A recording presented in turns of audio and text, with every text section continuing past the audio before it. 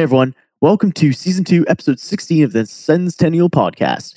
And this week, we've got a few topics lined up for you. In the first period of tonight's episode, we'll be looking at the Wolanin trade for Mike Amadio. Then we'll move into Senators special teams, what's going on with the power play, and let's take a look at that penalty kill too. In the second period of tonight's episode, we'll be speaking with Chris Stevenson. He's been on TSN 1200 a bit lately. He's kind of been filling in there in some of the time slots during the week, and we're really excited to have him on. So we're going to be talking with him in the second period of tonight's episode about some stuff regarding DJ Smith's performance with the team, and then what the Senators might do at the deadline. Of course, we got to look at the UND prospects. When are they signing? What's their impact going to be like? And then we'll kind of do some discussion, some drawdown discussion in the third period after our talk with Chris. So stay tuned. We have a great episode ahead.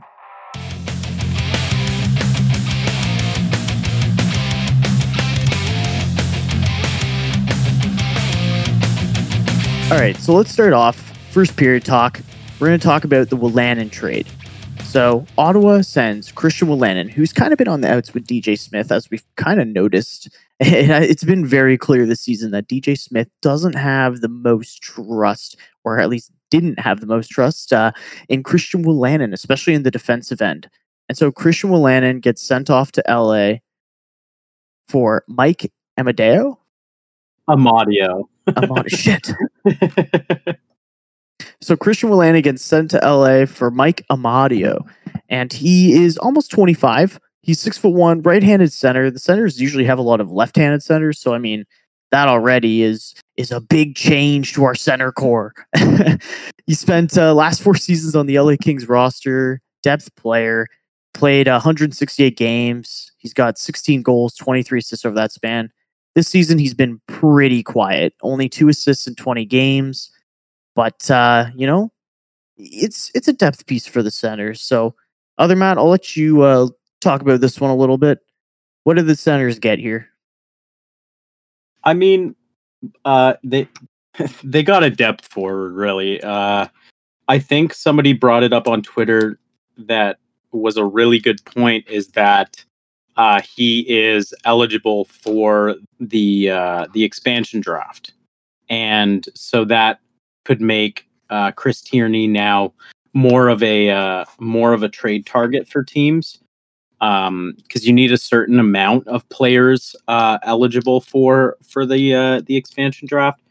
So that it's kind of one benefit. But he had 16 points last season. He has 3 points this season in 20 some odd games.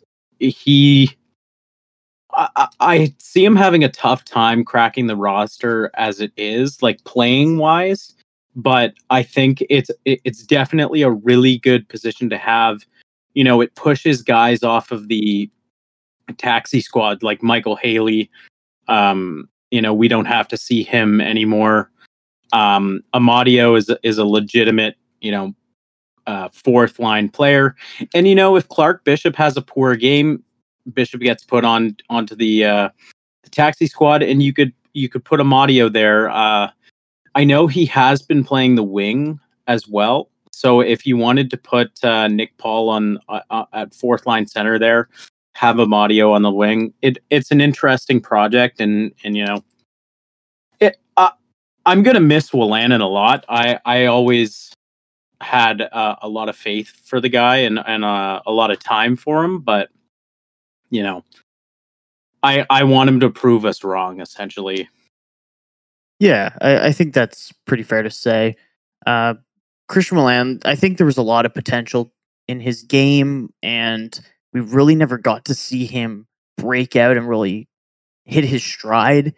And I think that was mostly due to that injury that he suffered a couple years ago, and I think that really derailed his development. And I think a lot of Sens fans, myself included, really thought that, Wolanin at that point prior to the injury, he's really coming to his own. He could be a top 4 defenseman going forward. I believe he was only 23, 24 at the time. So there was a lot of high hopes for what he could become. And yeah, I mean, I guess the Senators, they just no longer saw him chipping in, and it just becomes another defenseman that, the Senators' future used to look at with Lajoie, with Yaros, now with Wolanin. All three of them gone this season in trades. So definitely interesting. And when we're looking at Mike Amadeo, Amadio. sorry, man, it's because now I'm confused. I'm off my game. Amadio. Oh man. Amadio. All right, I got it. Okay. So when looking at Mike Amadio, he's going to be going up against Clark Bishop, really, I think, for that fourth line center position. And I mean, hey, if he doesn't crack the main roster, he's cleared waivers. He can go into Belleville. He can play some minutes with them. He's got some pro experience. And I think that could help develop some of the younger guys there. And yeah, so I mean, it's kind of too bad that Wolanin didn't work out here, but I'm kind of same with you here. I hope that he does prove us. I don't know if prove us wrong is the best way to put it in my own words anyway, but I think at least show Sens management that he had more to his game than they really let him show. And so, yeah, that's kind of where I sit on it. I don't know, Ben, if you have any farewell words for Christian Wolanin here. Yeah, well, I think you guys have hit most of the main points. Obviously, we hope he can put it together over in LA. I think we saw flashes of the player that he could be, but like a lot of players, a key injury or a bad injury at a key time in a player's career can derail things. And I think I mentioned this point on a podcast previous when we talked about this. Is like there's 100, 200, 300 Christian Wolanins out there in the last decades of the NHL, guys who hit a bad injury at a crucial time and never quite made it, and they might have played a few dozen NHL games, maybe 50 or something, but they never quite hit their potential, and that can happen. That's the unfortunate reality in professional sports. Obviously, we hope that he can have success in LA. We're all rooting for him, but I think in terms of the Sens D-core depth chart, I think in the immediate sense, he might have been an asset to the team, but in the long term, I think he's going to end up being passed in the depth chart by guys like, Shabbat, obviously, but, Sanderson, Brandstrom, even guys like JBD and Lassie Thompson. So it's not the end of the world to see him leave, and it's nice that we got something back for him. And if there's one final point that I can make about Wolanin, it's that perhaps this move could signify the faith that the management has in the other D prospects that we have on the team that are coming up or about to come up. I think that could be an interesting angle that I haven't really seen other people discuss here. That if they were curious about whether a guy like Brandstrom or a guy like JBD or Lassie Thompson had what it took to make it in the NHL, they might want to keep a guy like Wolanin around. But I think there's possibly a positive spin to be said there, that if they feel comfortable trading him, that they think that they have all the pieces that they need on the back end. Your big brain rationale there makes me think, like, imagine if Dorian was like, no, DJ, I want you to fucking play Brandstrom, so I'm getting rid of every defense that possibly could play in front of him. That isn't named, these people. That's hilarious.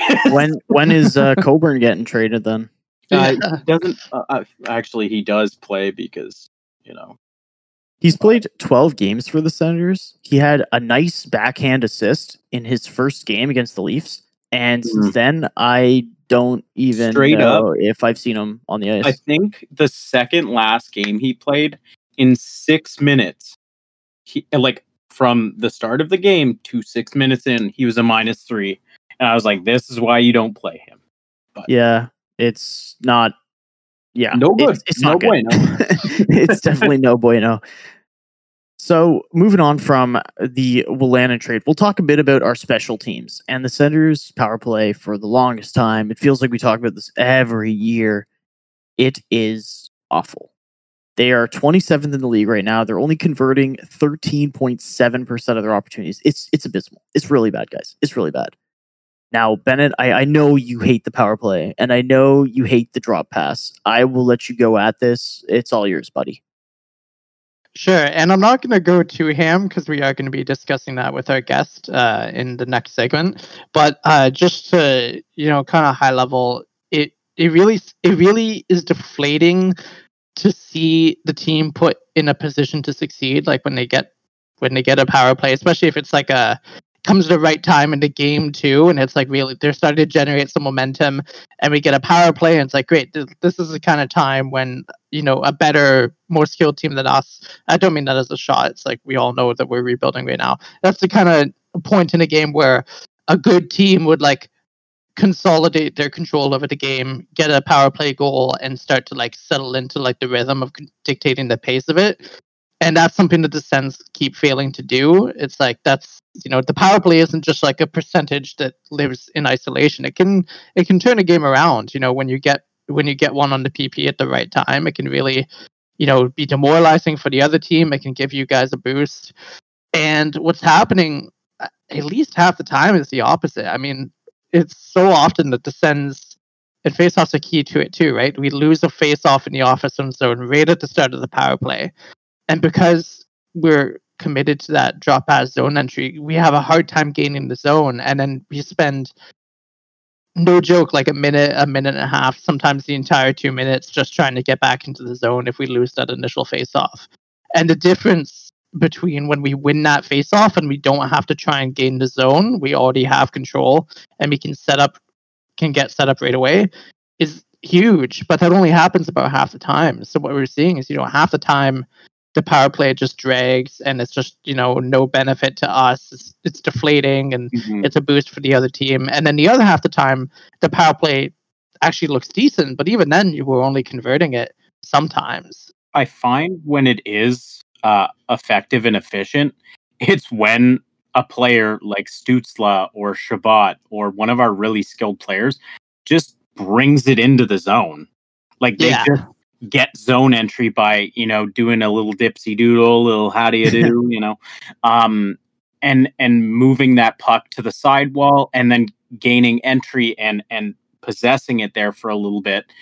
And then it almost staggers the other team because like you have to assume other teams' video coaches are like, this is what they do.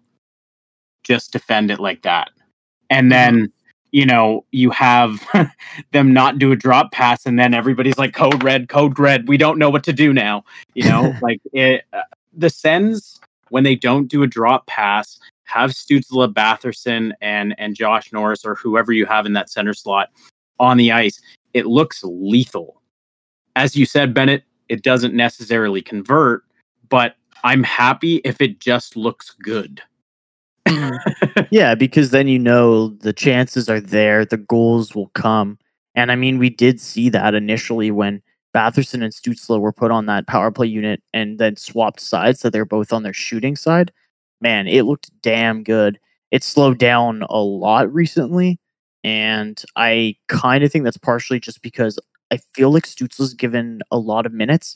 And as a guy who's a first-year NHL player and a young player at that too, I think it's going to be quite hard to adjust to an NHL season at that age. The amount of games you're playing, especially in a quarantine year, we'll call it, where you've got more games crunched together. It's a lot, and I'm hoping that this past week off will help, especially with the younger players, to give them that rest they need to just kind of settle down. Be like, all right, we had a bit of a break here. Let's get back into it. Let's finish the season strong, and hopefully the power play will bounce back with it. That's the optimist in me. I guess we'll see if it goes down that way. And yeah, that's really all I can say. You just got to hope that it improves with the young players getting that rest, and hopefully some of the veterans, whichever ones have not been performing on the power play and should be like that enough, hopefully they actually start contributing, because that would be really, really helpful.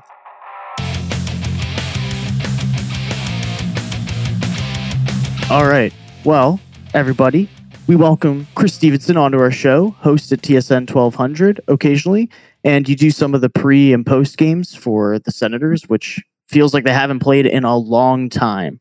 No kidding. Especially this year when it seemed like they were playing every night. Exactly. So we'll kind of start off. Before you came on, we were talking a little bit about the Wolanin trade. And I think we were less kind of wanting to ask you about the return for Wolanin and more ask about what really it shows about the organization to have another defenseman who there were high hopes for leave the organization. I mean, a little while back, in our recent memory, we'll say. Weirkosh is one of them. And now more recently, we have Lajoie, Yaros, and now Lannon, all gone from the organization. Chris Weidman too, as well. Yeah, I mean, the Uber video didn't really help. Yeah, there were some extenuating circumstances. But I kind of wanted to get your opinion on really what the organization has done with defensemen in its recent history, kind of just churning them out, and no one's really been clicking. And it always seems like the Sens have a star defenseman, but never the supporting cast. So I kind of wanted to get your opinion on the defensive core in Ottawa. Yeah, just specifically to the Wolanin situation, I thought it was interesting listening to the comments that Troy Mann made. I think it was yesterday on TSN 1200, talking about how he didn't think Wolanin was the same defenseman after his shoulder injury and subsequent surgery. That, maybe in the back of his mind still he hadn't gotten to the point where he could go back to retrieve pucks, not be worried about that shoulder. So, again, I look at that situation and I think that's an absolutely valid observation by the coach, who, is obviously closely watching all of those kind of details in a player's game, and that the coach picked up on that and felt that, maybe he was reticent to take contact in going back to get pucks, which would certainly affect his confidence. And again, no matter what the reason, like you guys said, we're seeing another young defenseman who came into the organization with high hopes leave the organization. And it's funny, just before I came on here, they're going to play the Montreal Canadiens tomorrow night. So I was rewatching some of the Canadiens game from last night against the Oilers. Shutout performance by the Canadiens. I thought they did a wonderful job against the speedy Oilers team of getting the puck out of their zone. And that's been one of the things that's dogged the Senators for, I don't even know how far back to go in terms of that being an issue. and Luke Richardson is, coaches the defense in Montreal. And yeah. I just put a tweet out there saying, I think about all the young defensemen coming into the organization in the next little while, and I still think the Senators missed the boat there in letting Luke Richardson leave the organization, and that's something for me is been a missing factor. You look at most of the successful teams, and you need to have that. I think a veteran NHL defenseman who can help develop their prospects, and even if it's not going to be a guy behind the bench, and Luke Richardson has certainly shown himself to be capable of being behind an NHL bench, and I think in the next while we're going to see Luke Richardson's name come up more and more often in terms of head coaching material. But I wonder why teams haven't had even a full-time defensive type coach. That even if he's not behind the bench, it's just a guy who specializes in player development and helping develop your young defensemen. For me, that's been a big hole in the Senators organization over the last few years. And I think it's, I really do think it's something they should consider addressing. When you think about what it would cost you for a coach in terms of your budget, when you're talking about, a 65, 70, $75 million salary cap, and what it would cost to bring in a coach who could help develop your prospects and maybe, get more out of them, or at least help them fulfill their potential. I just think it's something that absolutely they should be looking at. Yeah, absolutely. And we were actually talking about before you came on, your tweet about Luke Richardson. Yeah.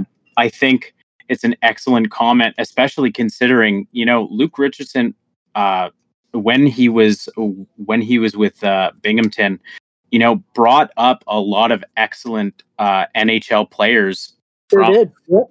Exactly, and I thought it was a mistake to let him go, especially when we had, I believe, there was turnover, and he was still in the organization, and we were looking for a head coach. Yeah. And I mean, he's a local guy. Like, he played for the Ottawa West Golden Knights. He has roots here, and I think it would have been an excellent story for him to coach his hometown Senators. And I love the point. We have some great NHL defensemen that played for the Ottawa Senators, are now sort of linked to the organization with Chris Phillips and, to an extent, Mark Mathot. Those two guys might be worth investigating, as they were legit NHL defensemen. And if you want to teach defensemen, who better to do it than them? Well, and I think even if at this point, and I'm sure both of those guys would embrace it. I'm not going to say I know both of them really well. I certainly know both of them. I think both of those guys would embrace an opportunity to go on the ice and just have, they talk about goalie school, where, the goaltenders go on the ice early and work with goaltending coach Pierre Groux.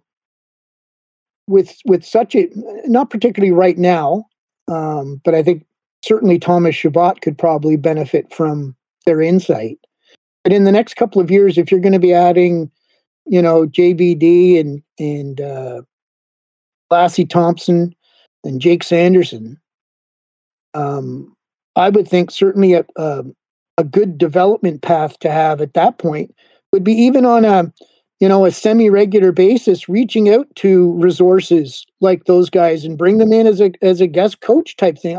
Those guys they would absolutely love to be able to be on the ice with those kids and pass along what they had learned in their 10 and 15 and 20-year careers in the National Hockey League. And having had ties to the organization and being able to pass along a little bit of the that mentality from the times when the Senators were actually a good team, I think that would be a great thing for these kids to have that kind of influence. Yeah, for sure. And I mean, Luke Richardson had a very long career in the NHL. He played over 1,400 games. Sure so did. it's not even like he's, a pushover guy who got a little cup of coffee in the NHL. He was there for many years. So and he has been involved in the game from those early days when the game was much different than it is now, and coaches in the league now. So he's lived through all of the changes and the ways that playing the position of defense in the National Hockey League have changed. And I just and again, I know. I saw somebody say, he left because they wouldn't give him the head coaching job. For me, there would have been a lot of ways around that. I mean, you could make him an associate coach. I mean, clearly no other team since then saw Luke Richardson as a head coach. So I'm not going to criticize the Senators for not giving him the head coaching job. I think everybody felt like, maybe he needed a little bit more experience before he'd be ready to make that kind of leap. But there's ways around it. Like I said, you could have made him an associate coach or something along those lines. But I really think that that's a position that they should seriously consider fulfilling. And it's nothing against the current coaches. I know you guys want to talk about what DJ Smith has done so far as well. And that's no knock on the other coaches. For me, all it's doing is for a relative pittance when it comes to the operating budget of a National Hockey League team, is bringing in another set of eyes and ears and knowledge that can help maximize the potential of the players that you have.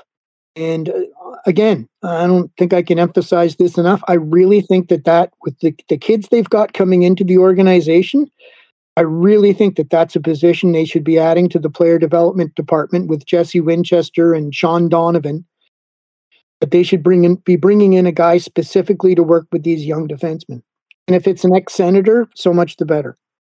Yeah, and I think Luke Richardson would have been a guy I would have loved to have seen on the Senators staff when Guy Boucher was head coach with the team. I feel like a player, and don't want to traumatize or throw this guy under the bus again. But Cody Ceci, I think he really could have benefited from some more oversight from a coach like Luke Richardson.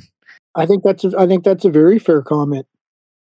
Yeah. Luke, with the experience Luke Richardson had, he played with all kinds of guys like Cody Ceci, and he would have seen, how guys with Cody Ceci's skill set would have been able to be effective and find a way to survive in the NHL. And he would have seen a bunch of guys who never figured it out and know what they did wrong.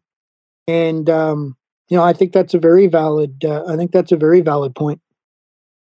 So I think we'll go and talk more about DJ Smith now. Although I love going and talking about Luke Richardson and, what could have been and where he sits now with the Habs. But, the Senators, like it seems is a story retold every year, are having trouble with their power play again and again. And it's just kind of been anemic, and it's gotten even worse this season. And I'm not sure if it's just because of the personnel, because of the scheme, a bit of both. But I wanted to get your gauge on really how the power play has been for the Senators. Yeah, I would say that I agree with the comment that has it been scheme and has it been personnel, and I think over the last few years it's been a little bit of both. And you can count me among the legions who have grown absolutely tired and frustrated with the slingshot entry business and everything else, and clearly it wasn't working. And the fact that they stuck with it so long is, if there's a criticism of DJ Smith at this point, is I feel that he sticks too long with a certain approach, philosophy, pattern, whatever you want to call it, before realizing that a different approach is needed. And I think that's been the case. And I'm going to leave, Jack Capuano and the rest of the assistant coaches all answer to the head coach. So I'm going to leave everything at the doorstep of the head coach. Even though he delegates and Davis Payne and Jack Capuano would have different responsibilities in terms of the special teams. For me, everything stops at the head coach's doorstep. Yeah.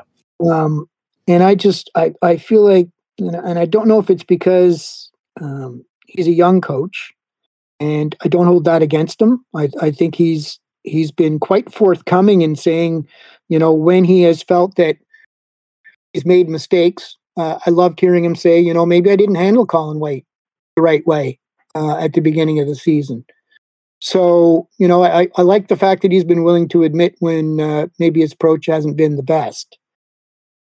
But when it comes to the power play, I think they stuck with the system or approach that they were trying to use for too long. And let's face it, everybody talks about schemes and everything else in the power play. There's about 3 or 4 that everybody uses. In terms of an umbrella or emphasizing the bumper. I mean, so much of it depends on your personnel and who fits into those positions and everything else the right way. But it's not an incredibly complex thing.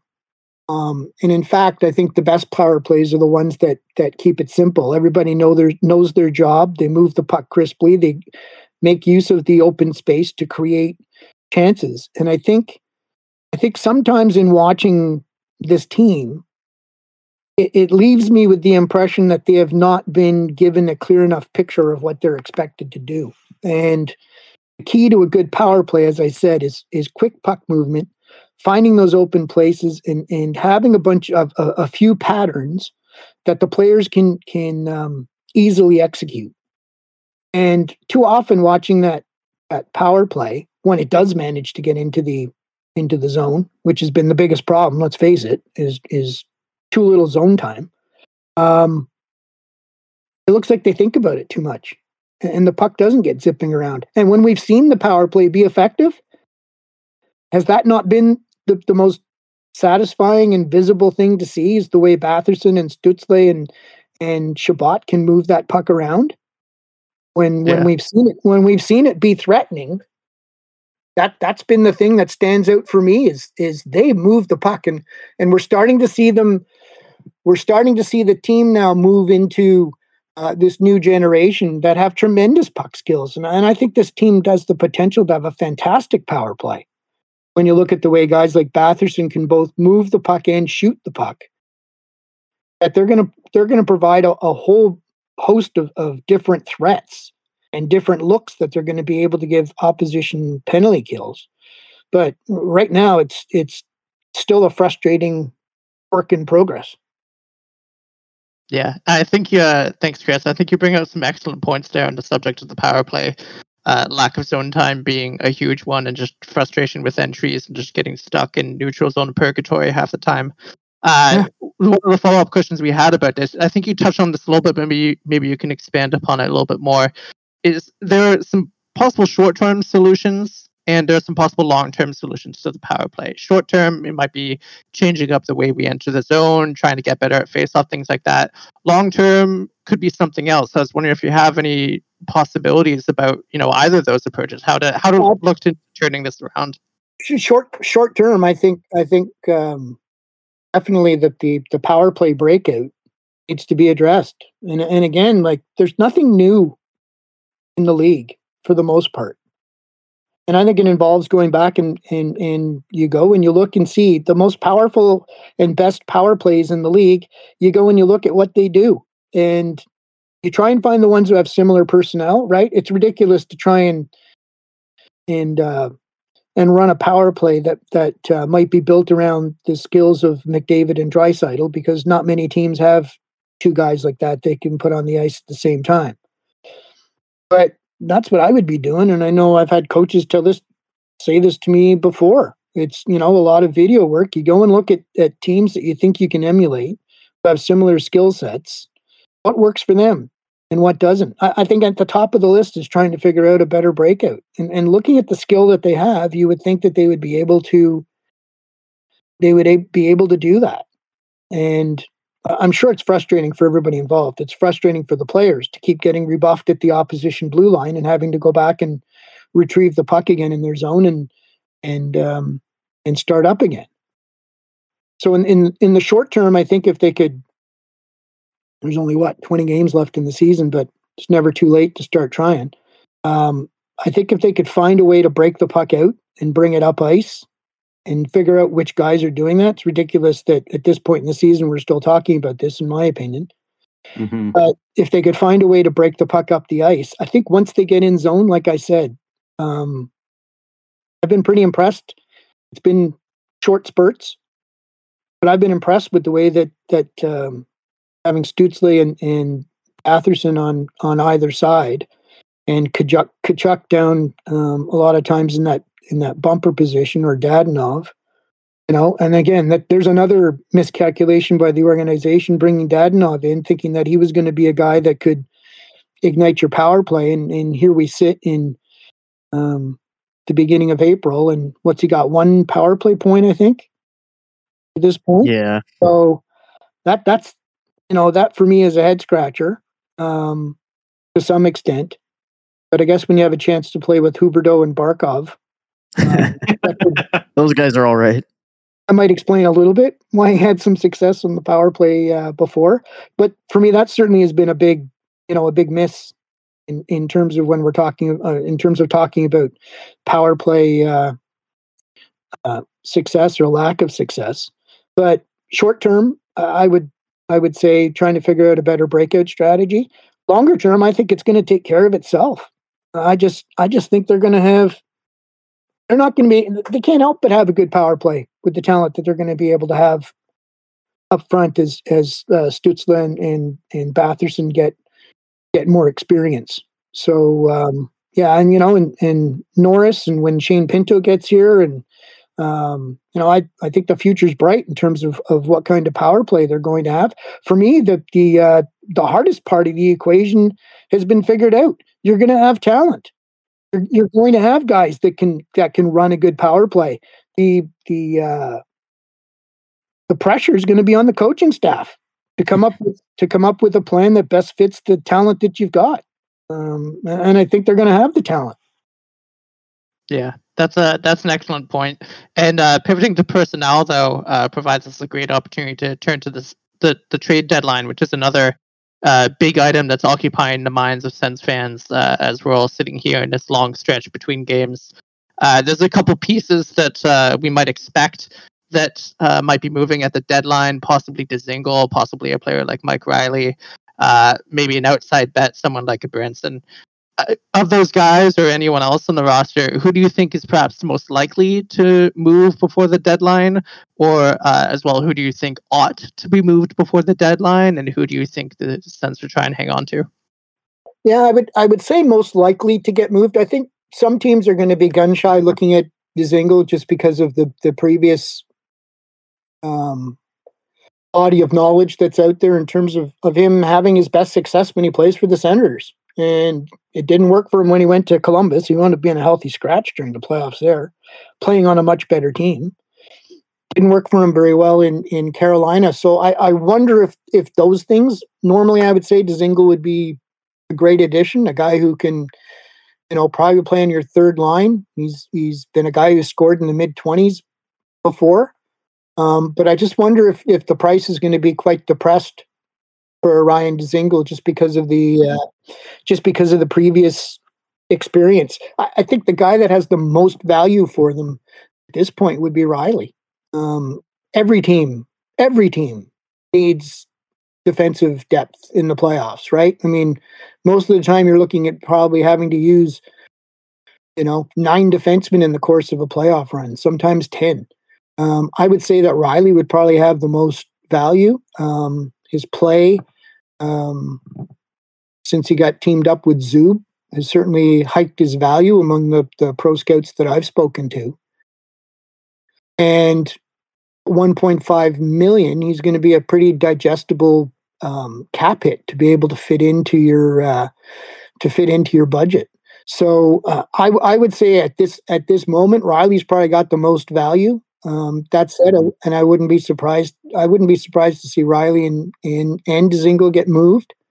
And the rest of the guys are just looking at the way Goodbranson's played and Josh Brown and Brown's contract situation and the fact that, these guys can barely be in the lineup on the worst defense in the National Hockey League. I don't know how a contender could look at those guys and say that these are guys that we could bring in and even in a pinch have them contribute to what we're trying to do in the playoffs. Absolutely.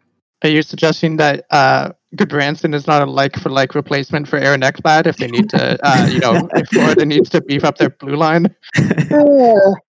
No, well, maybe if you were allowed to play both Josh Brown and Goodbranson at the same time. 3 defensemen back there, yeah. Just stacked on top of each other in a trench coat like a real NHL defenseman. I think if you were allowed to play all of them at the same time, maybe.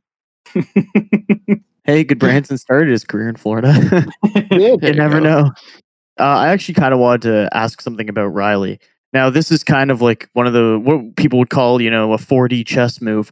I looked at the Riley situation and we saw that Shane Gostisbehere was put on waivers and nobody claimed him.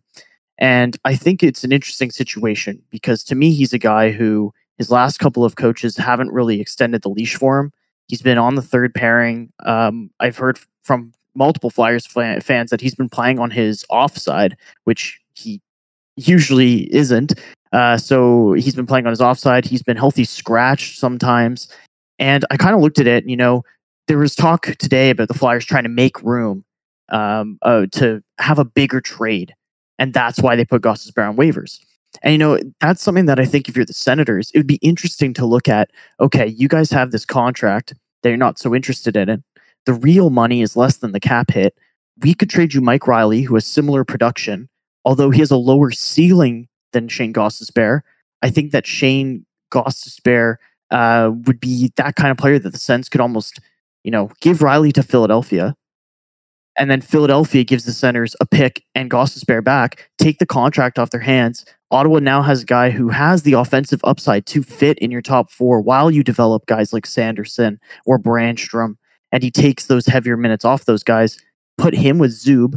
And because of his similar game to Riley, I think that almost might be a situation where he's able to thrive more. It's an interesting theory. Just having talked to, and here, Gostisbehere goes to Philly and has that fantastic fantastic start to his career. And, he was on everybody's radar. And he's been in decline ever since. And whether you think it's because of the way that he's been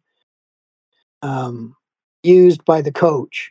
And I look at Alain Vigneault, and Alain Vigneault's had success everywhere that he's gone. So if Alain Vigneault's looking at this player and is wondering how to use him in his lineup, for me that it sets off a little bit of an alarm bell in terms of how reliable he might be. Do you want to bring in a guy who's got 2 more years at 4.5? I think, even though, like you said, I don't think the cap at this point is probably going to be that much of an issue for the Senators. And like you said, the real money is always going to be probably more important for at least another season or two.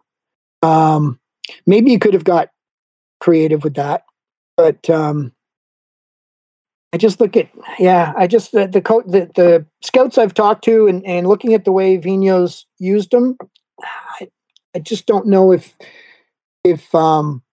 even at the reduced hard dollars that you're going to have to put out for him, if he's a guy that fits into what the Senators are going to be doing right now. And is he just going to wind up being a guy who winds up as a lefty, just being another guy who blocks the progress of a couple of the other kids? Like, what do you look at? So, because I think, everybody seems to think that Sanderson's going to go back for another season at UND, which I think is probably the smart thing to do. Which means he's here after next season. You would still have Gostabir here with another year on his deal, which isn't insurmountable. But I just look at that left D, and I think you want to leave yourself a little bit of flexibility. I think at some point you just need to let Brandstrom play and figure out what you've got, and then you can make your decision on Brandstrom and whether you need to get more help there or whatever. But at some point you need to let these kids play and figure out what you've got. Absolutely. Couldn't have said it better myself. And Chris, I have to say you've become the king of transitions so far and segue, because we're actually going to pivot to the UND prospects now. And I completely am okay with Jake Sanderson, going and playing at UND for another year. Obviously, I think he's already dominant at that level, especially in I believe the fifth overtime game. He still had legs. He still had the ability to skate like the wind, and it would be really interesting to see how he fares in the AHL. But with the way the NCAA works, it's really difficult. As soon as you get an agent, you're ineligible. So it's a tough road to go. But guys, like Jacob Bernard Docker and Shane Pinto, those have to be slam dunk signings for the Sens, right? Like, do you have any idea of when they could make their decision? Have you heard rumblings or anything? Well, I mean, I guess I've heard pretty much what everybody else has been reporting, and that's that. The belief was that both Bernard Docker and Pinto were going to come out at this point. Now, somebody raised the point the other day to me that was interesting, and they said much of the talk of them coming out this season was based on the fact that they thought they were going to win the NCAA championship. Yeah, it's very true. And that would be a logical next move for them, right? You win a championship, you move on to the next level. Mm-hmm. And I think most people would have expected there have been an announcement by now.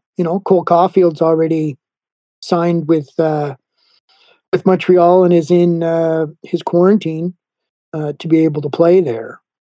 And I wonder, just based on that one conversation that I had, I wonder if they're just making sure that they have no second thoughts or regrets about leaving the program without having kind of finished business. And I wonder if in the back of either of their minds, if Sanderson's going to be back, if we came back, we could win an NCAA title next year. So, and again, this is second and third hand talk that I'm hearing, but I think that's certainly part of the heart to heart that JBD and Pinto are having in terms of their future. I think they just want to make sure that they're making the best decision for them right now. But that doesn't it seem like, following UND, doesn't it seem like there's a striking amount of loyalty to that program? Yeah. Yeah, you can tell that they love it there. Yeah, so I just wonder if that's part of what's happening right now and why we haven't heard a decision one way or the other. And not to say that that's the overriding factor, but just that this is something that they're seriously considering and talking among themselves. Like, do we want to come back and be a super team again for another year and maybe get that NCAA title? And again, here I'm just freeforming here right now.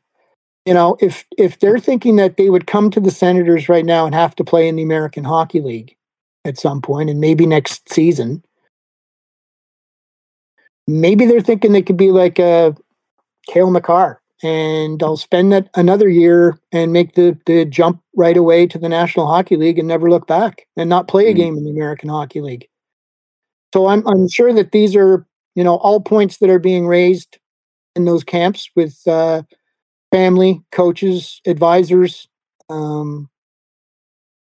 If I could spend, again, just looking at it from their standpoint, the way I would look at it, if I'm thinking I could go and spend another year at UND and have a damn good chance of winning an NCAA title, and then have a pretty good chance of stepping straight into the NHL without having to go in to play in the AHL, it's something I would certainly consider.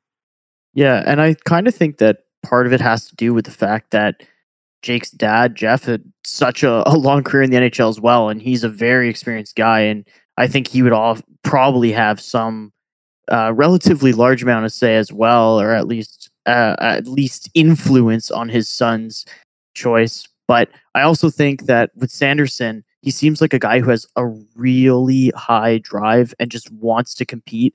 I believe it was his coach who said that he's in the workout room every morning super early before most of the team arrives. And so he might be a guy who wants to go potentially to the AHL and get some more games in the season. No, I think everything is I think everything's on the table there, but I think in their situation, and after having lost the way that they did in a screwy year, right? I mean, it was because of COVID and having to play in the pod in December and everything else. It wasn't the best year for them, and I have to think that that's at least a little bit of the conversation. Is that maybe another year at a full year at UND and then a chance to jump straight to the NHL because you're a year older. There's got to be something that they're thinking about. Do you think though that they'd still have the same chance at a championship, losing guys like Kawaguchi, Kierstead, Gaber? I think is now able to sign. Yeah, I think those are all. I think those are all things that have to be discussed. And when does JBD have to sign? I think he needs to sign now. Yeah, so I think in his case anyway that that's something that's going to enter into it. But I think I think in Sanderson's case, I think that having looked at what the trend has been among those young D coming into the NHL and the amount of experience they've had at the NCAA level, I think that's certainly something that is something that they would be talking about. And you get a chance to play in the World Junior again and have a chance to excel on that stage. So it's going to be interesting. Yeah, I'll be shocked if JBD and Pinto don't sign within the next couple of days. Yeah, agreed. Yeah, that's a great point. We're all hoping for the same thing. Just hitting F5 on Twitter.com And if there's one final point, Chris, before we'll let you go, and again, thanks for coming on. It's been a lot of fun. We're getting some great answers here. And to pivot to something lighthearted to wrap it up, can you talk to us about your favorite Sens memory? And I'll just to set the stage, I'll go first. I was lucky enough to be at Game 3 of that series against Pittsburgh in the 2017 Conference Finals, where the Sens won 5-1. And there was that flurry of goals right near the beginning of the game, and we were just, oh my god, it was glorious. We just thought we would score 8 that game, and the guy in front of us just spent the whole rest of the game just like shouting, the ether, just like, "Where's Crosby? Is he even here? Have you guys seen Crosby?" As a personal favorite. I'm way older than you guys. So, and I mean way older. So, for me, it's pretty tough to beat that first game in Senators history. Going back to that night and beating the Montreal Canadiens, who would go on to win the Stanley Cup that year. I know a lot of people talk about beating the Habs on that opening night in 1992. But when you think it was the Patrick Roy, Jacques Demers led Montreal Canadiens that they beat. And it just, there was just such a feeling of hope and of a new era for Ottawa. And it transcended sports, right? Like having an NHL team in Ottawa back then, it just represented the arrival of Ottawa. Like Ottawa, I came here from Montreal to go to Carleton's journalism school. And so I was here through the 80s when the Riders were awful. I was going to school and the Ottawa Rough Riders were terrible. They were a running joke. And that kind of was like Ottawa's reputation. Like Ottawa was the velvet rut, government town with not much going on. And the arrival of the Senators, and that's why I say that opening night was so important. Was because it signified a change in the way that Ottawa was perceived, not just from a sports standpoint, but the standing of the city. It was like, Ottawa could finally be viewed on equal footing with Montreal, Toronto, or Vancouver, because we look at so much in this country through a hockey lens. That Ottawa finally having an NHL team meant so much to the city on so many different levels. It almost didn't matter how bad the team was that first year. Ottawa had NHL hockey again, finally. And for me, when I look back on that, I just think because it was such a huge thing in terms of the way a team made a city feel about itself, that I'm gonna go back and say that's my favorite memory is that opening night and just what it signified for Ottawa. And I think your point speaks really well to transcending sports in general, because on a personal level, and not to make you feel old at all, but my grandparents, they immigrated from Europe, and they moved to Ottawa, and of course, the Senators come into the league, and they're living in Ottawa, and they're like, all right, well, let's kind of get ourselves into the culture of hockey, and now my grandparents are some of the biggest Sens fans, and listen to our podcast every week, which is awesome. But yeah, that first season and the first game was something that they really hold in their memories, and they've been through all the highs and lows, and so I mean, the idea that before the Senators were here, it was I would say it was pretty much a Montreal Canadiens, Toronto Maple Leafs, Boston Bruins town. Those seem to be the three most popular teams, and across the river in we used to call it Hull back then, but Gatineau now. They were big Nordiques and Canadiens fans, and that the Senators have come in, and I love the the whole fandom that's grown up around the Senators now, and you guys doing this podcast. There's so many good podcasts and so much good content being created around the Senators now, made all the more remarkable by the fact that they've been so shitty for so long. Yeah. I mean, so many fans are still so invested and passionate about the team. And when I do the pre and post game shows on 1200, and we're still there for 2 hours doing a post game show after another crappy loss to the Leafs, because fans are still so involved with the team, and they're upset about something that happened in the game, or they're calling in after a great victory over the Leafs, to crow about something that the team's done. So, it's, you can't underestimate the importance of the arrival of the Senators in terms of creating this whole culture in this city. And I again, like I said, that the content being created now around the team is remarkable. There's so much smart stuff out there. And again, this is after going through, the ownership stuff and the team being at the bottom of the league for the last 4 or 5 years. I just think that the culture that's grown up around the Senators in this city is pretty remarkable.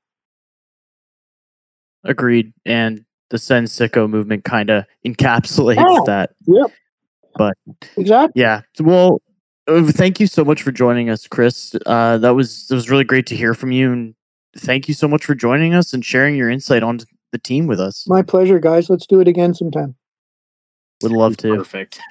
And is there anything, do you want to plug for our listeners? Anything going on that you want to give a shout out to? Well, I don't know when you're going to post this, but I'm doing pre and post on Thursday, April 1st for the Senators and in the Montreal Canadiens. So that's the next thing I've got on my docket. Beauty. All right. I got to tell Ty to get on the editing ASAP after this one. There you go. All right. Thanks so much, Chris. You're very welcome.